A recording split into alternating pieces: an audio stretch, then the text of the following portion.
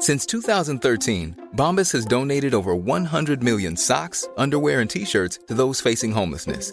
If we counted those on air, this ad would last over 1,157 days. But if we counted the time it takes to make a donation possible, it would take just a few clicks. Because every time you make a purchase, Bombas donates an item to someone who needs it. Go to bombas.com/ACAST and use code ACAST for 20% off your first purchase. That's bombas.com/ACAST, code ACAST. Hey, it's Ryan Reynolds, and I'm here with Keith, co-star of my upcoming film, If, only in theaters May 17th. Do you want to tell people the big news?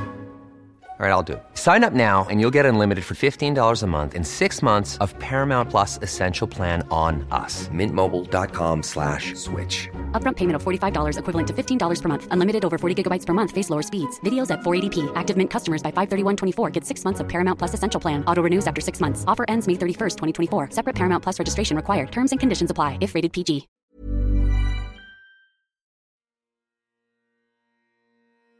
The majority of valid votes cast yesterday by the people of Scotland in response to the referendum question, should Scotland be an independent country, were in favour of no. On the 18th of September 2014, the Scottish people rejected independence by a margin of 55 to 45% in a referendum. But that didn't put the issue to bed. The SNP have remained in power ever since and continue to work towards their dream of a Scotland outside of the Union. We face a fundamental question. Do we stay tied to a UK economic model that consigns us to relatively poor economic and social outcomes, or do we lift our eyes with hope and optimism? The party's leader, Nicola Sturgeon, wants another referendum next year. But it's now to the UK Supreme Court to decide if she has the legal powers to call one. Respect for the rule of law means that a referendum must be lawful.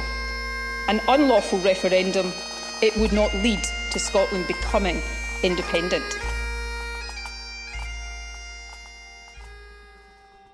Today on The Bell Tale, will Sturgeon succeed? Could the Nationalists win? And what impact would Scottish independence have on Northern Ireland? If it is successful, then that is just fantastic news for Irish nationalists, and it also has huge implications for unionists. It would be a bit like Brexit, but on steroids. That would be something that would massively impact all of us. I'm joined by the Belfast-born Alaba Party MP for Kirkcaldy and Cowdenbeath, Neil Hanvey.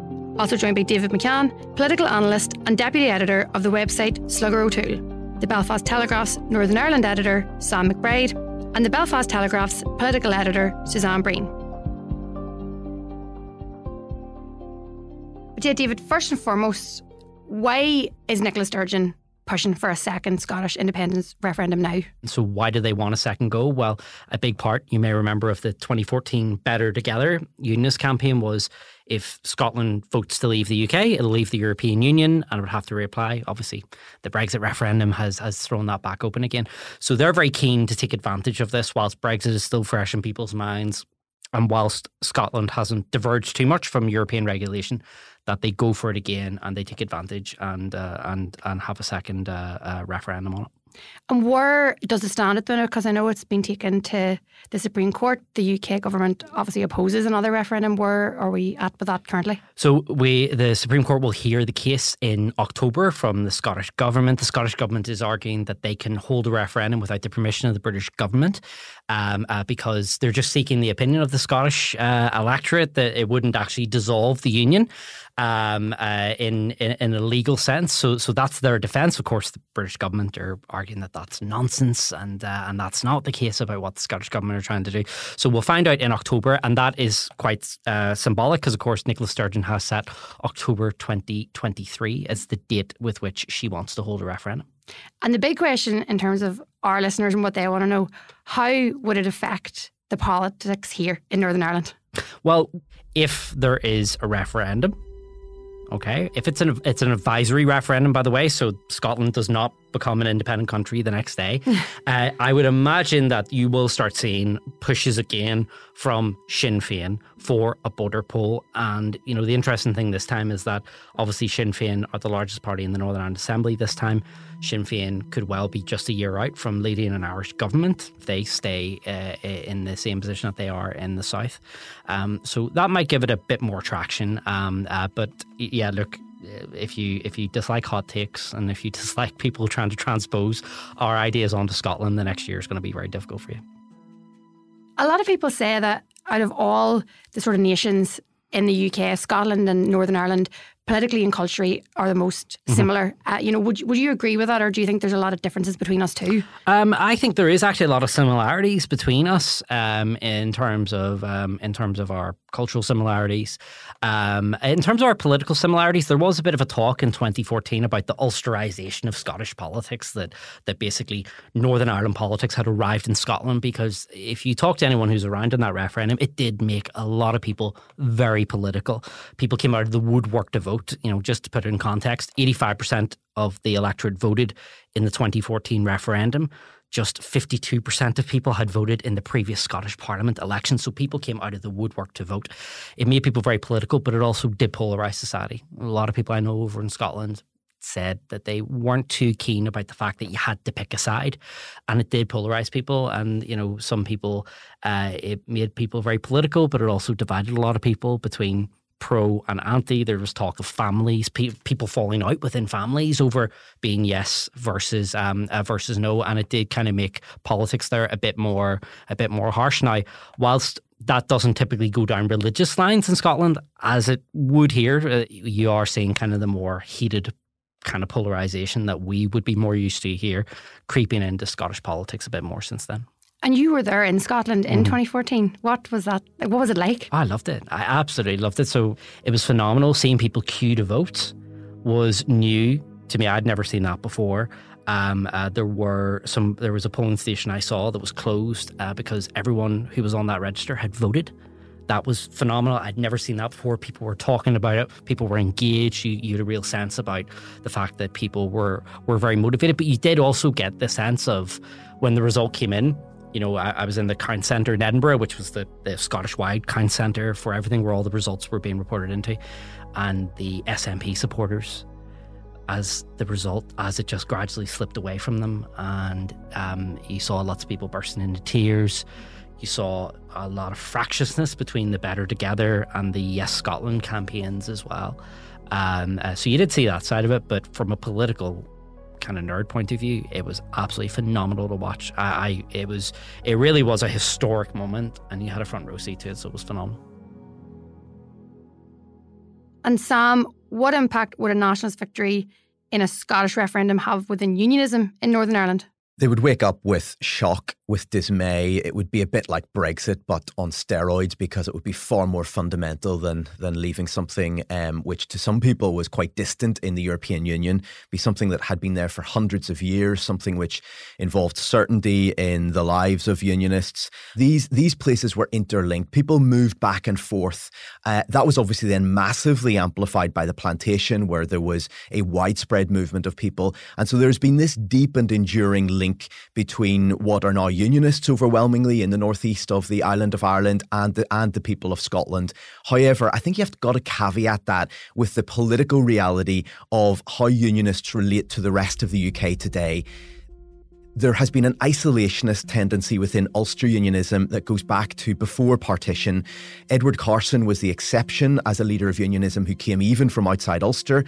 And if you look at how unionism has related to Scottish Conservatives, to the Labour Party in Scotland, they're pretty distant. There aren't deep links there. They meet here and there. They have got a common purpose in terms of trying to preserve the union, but they don't do very much about it. And so actually, would they feel that they had deep affinity to those people individually? I don't think so. I think it's more a sense that there would be insecurity, there would be a sense of unionism, feeling, as it always does, quite isolated. That would be intensified. But I think the final interesting thing here is that it's not clear what form Scottish independence would take. It could be done quite smoothly. It could be done in a way where there are pragmatic decisions taken in London and in Edinburgh, or it could be done very adversarially. There could be a trade war. there could be a hard border between Scotland and England. In those circumstances, that could make people in Ireland as a whole more wary of the idea of Irish unity. They might think this is something that we need to approach with more caution than we thought. The alternative is that if it does seem quite smooth, if we do seem to be moving into a new dispensation constitutionally across all of the British Isles, it might be that some unionists look at that and think, you know what, things have moved on. Let's start to think about radical change. And in that context, you could have a more appealing form of Irish unity for those people. You could say to them, well, we've got an independent Scotland. We've maybe got Wales moving towards independence or more firm devolution there in Cardiff. And we've got a new Ireland, and those three entities as they are, or four entities potentially, could exist in some sort of federation, some loose bringing together of independent sovereign states. The other possibility is, of course, that things are more bitter than ever, and it is harder to put those things together afterwards. David, do you think it'll be the same this time around? Do you think it's too soon after then for this? Do you think it's going to be the same sort of want? So I took a look at some of the polls, of course, and the polls are all over the place. They have most of them average out as around about a 1 to 2 point lead for the no side. So it'll be really interesting this time because last time, obviously, Yes Scotland, the Nationalist campaign started way back and the pro-union campaign were way ahead. And over the 18 months of the campaign, Yes Scotland gained ground. And then at the end, where that poll came out showing 51-49 for Yes, and all of a sudden the British government panicked and they all rushed up and David Cameron launched economic deals all around Scotland to get them to vote no. It'll be different this time because the Yes campaign is more competitive. So can the Yes campaign sustain where they are around 44, 45, 46%?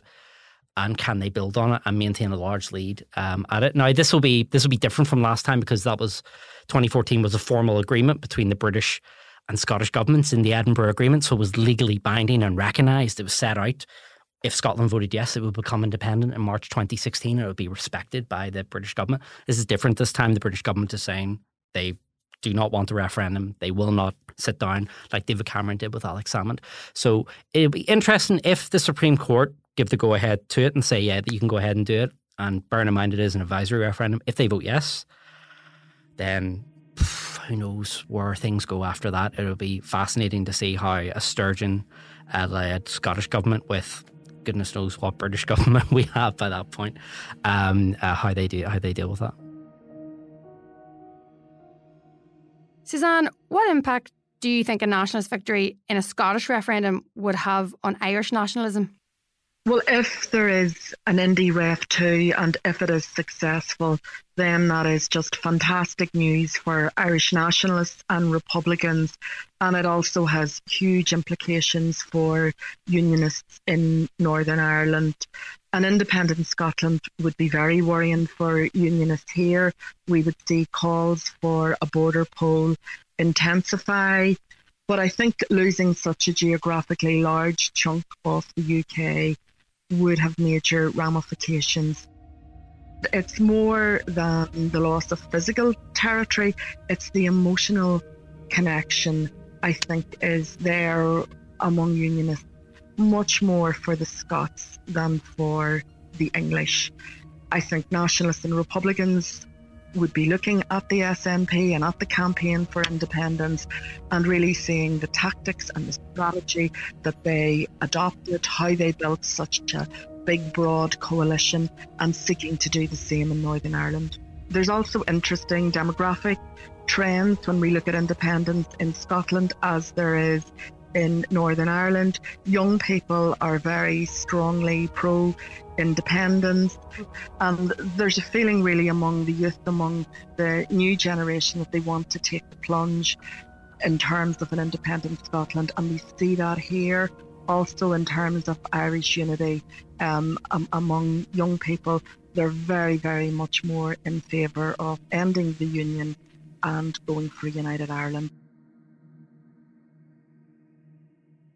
One issue that some Scottish people have brought up is that now the UK is out of and Brexit has happened, there are some people who do want independence but don't necessarily want to rejoin the EU. Mm-hmm. And I think the fact that the ballot paper is just that one solitary question do you think that's going to be an issue?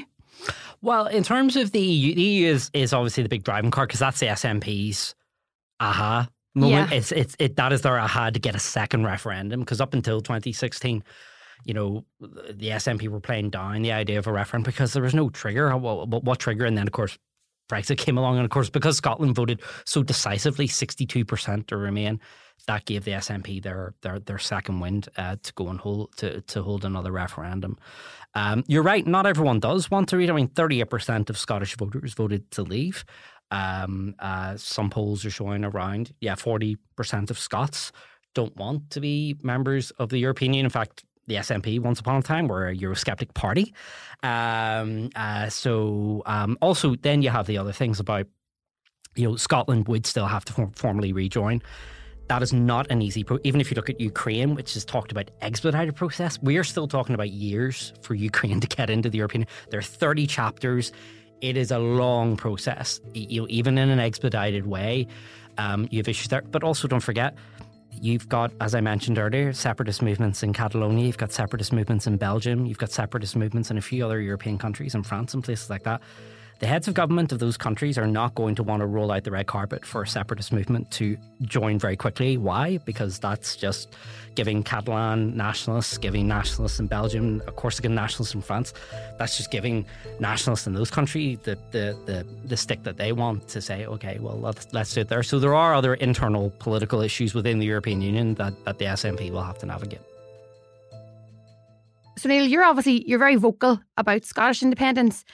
Whenever British ministers, including Boris Johnson, when they have said to Nicola Sturgeon and her government that they should be focusing on recovery from the COVID pandemic and improving services like health and education instead of focusing so much on independence, what are your sort of responses to that, Neil? Well, I mean, that it's a nice line, but unfortunately it conceals the truth. And the fact of the matter is that as long as Scotland is in a union where the UK take all of our natural resources, whether that be oil, gas, wind, wave, tidal and solar, and they transport that down to England to Redcar via cables, there are no supply chain jobs, there are precious little maintenance jobs, there's no manufacturing jobs. All of these things were part of the picture when oil and gas was discovered. So there was some economic benefit to Scotland at that time. But we're talking about, we generate over 10 times the amount of energy that we require in Scotland, and we see absolutely no economic benefit from that whatsoever. We get the block grant that we get is a fraction of our contribution to Westminster. I mean, the Channel Tunnel, and Scotland sees no benefit from these projects whatsoever. But we are charged. It's a false narrative to say that we need to concentrate on things when we are wholly dependent on getting a fraction of our funding from a UK government that is effectively plundering Scotland for its resources. Being from Belfast yourself, Neil, what sort of impact do you think, if NDRF2 does go ahead, what do you think, what impact will that have on Northern Ireland? No, I moved to Scotland when I was 7 years old. And despite my historical links, I don't think a Scottish MP's view is particularly relevant or helpful. But in the wider context, of course, if Scotland was to vote to be independent and withdraw from the Treaty of Union, then and reassert itself as the ancient and independent nation that it is, that would, I think, obviously have a consequential impact on the north of Ireland. And I guess that question is, doing the rounds in communities across Ireland, north and south. Because of Brexit and because that's concentrated minds, and the north of Ireland is the best performing economic area in the UK at the moment, and that's because they have that specialist access to the single market that nobody else has.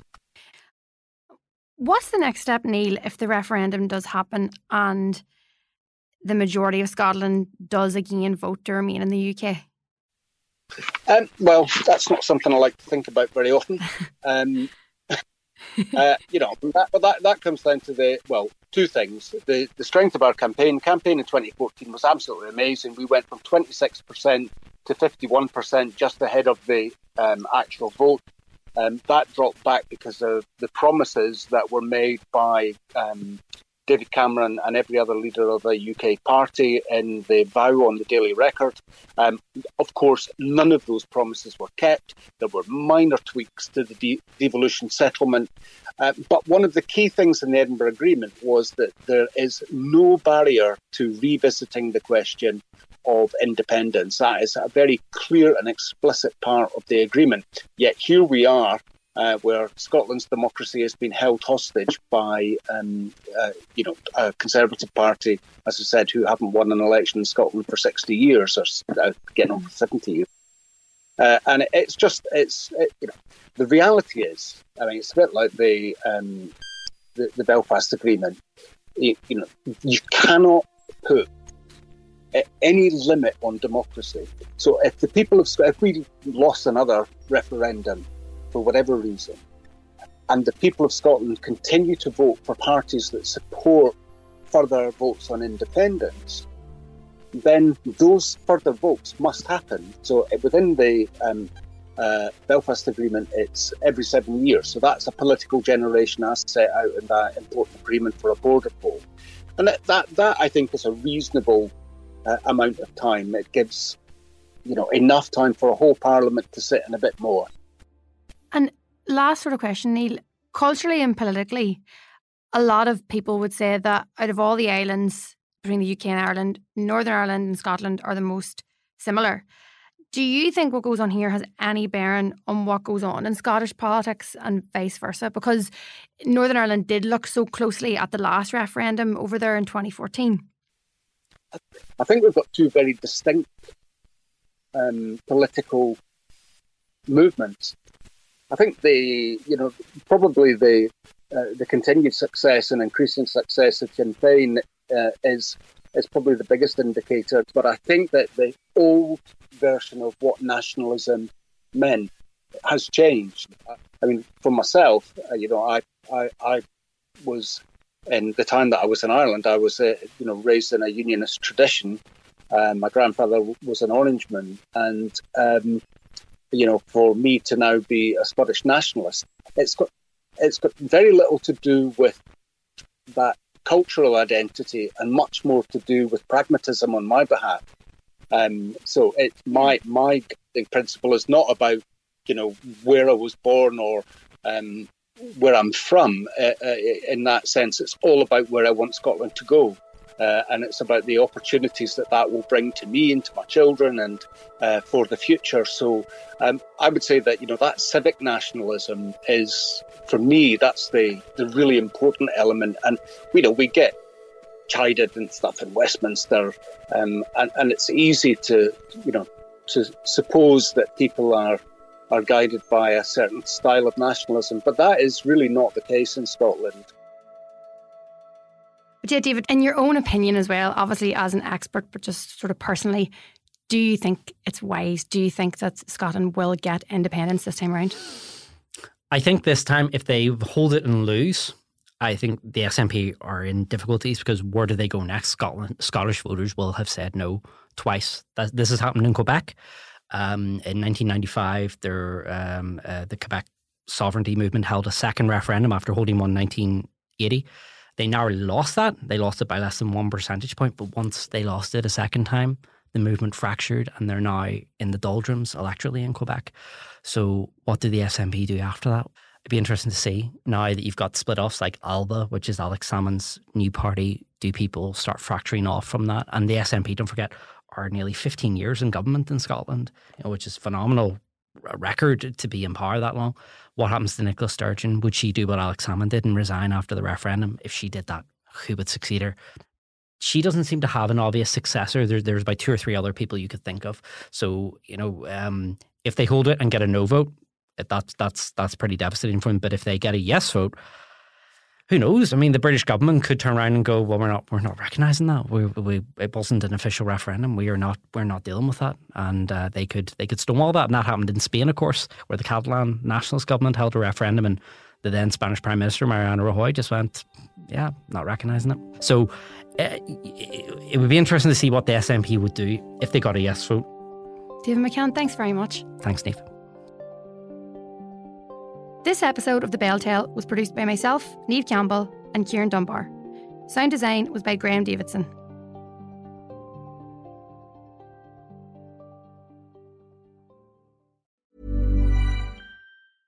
When you get an Irish Independent digital subscription, you don't just get access to the news at your fingertips. For a limited time, you'll also receive a €75 O'Neill's gift card. So what are you waiting for? Get the whole kit and caboodle. Visit independent.ie/subscribe today. Irish Independent. Terms and conditions apply.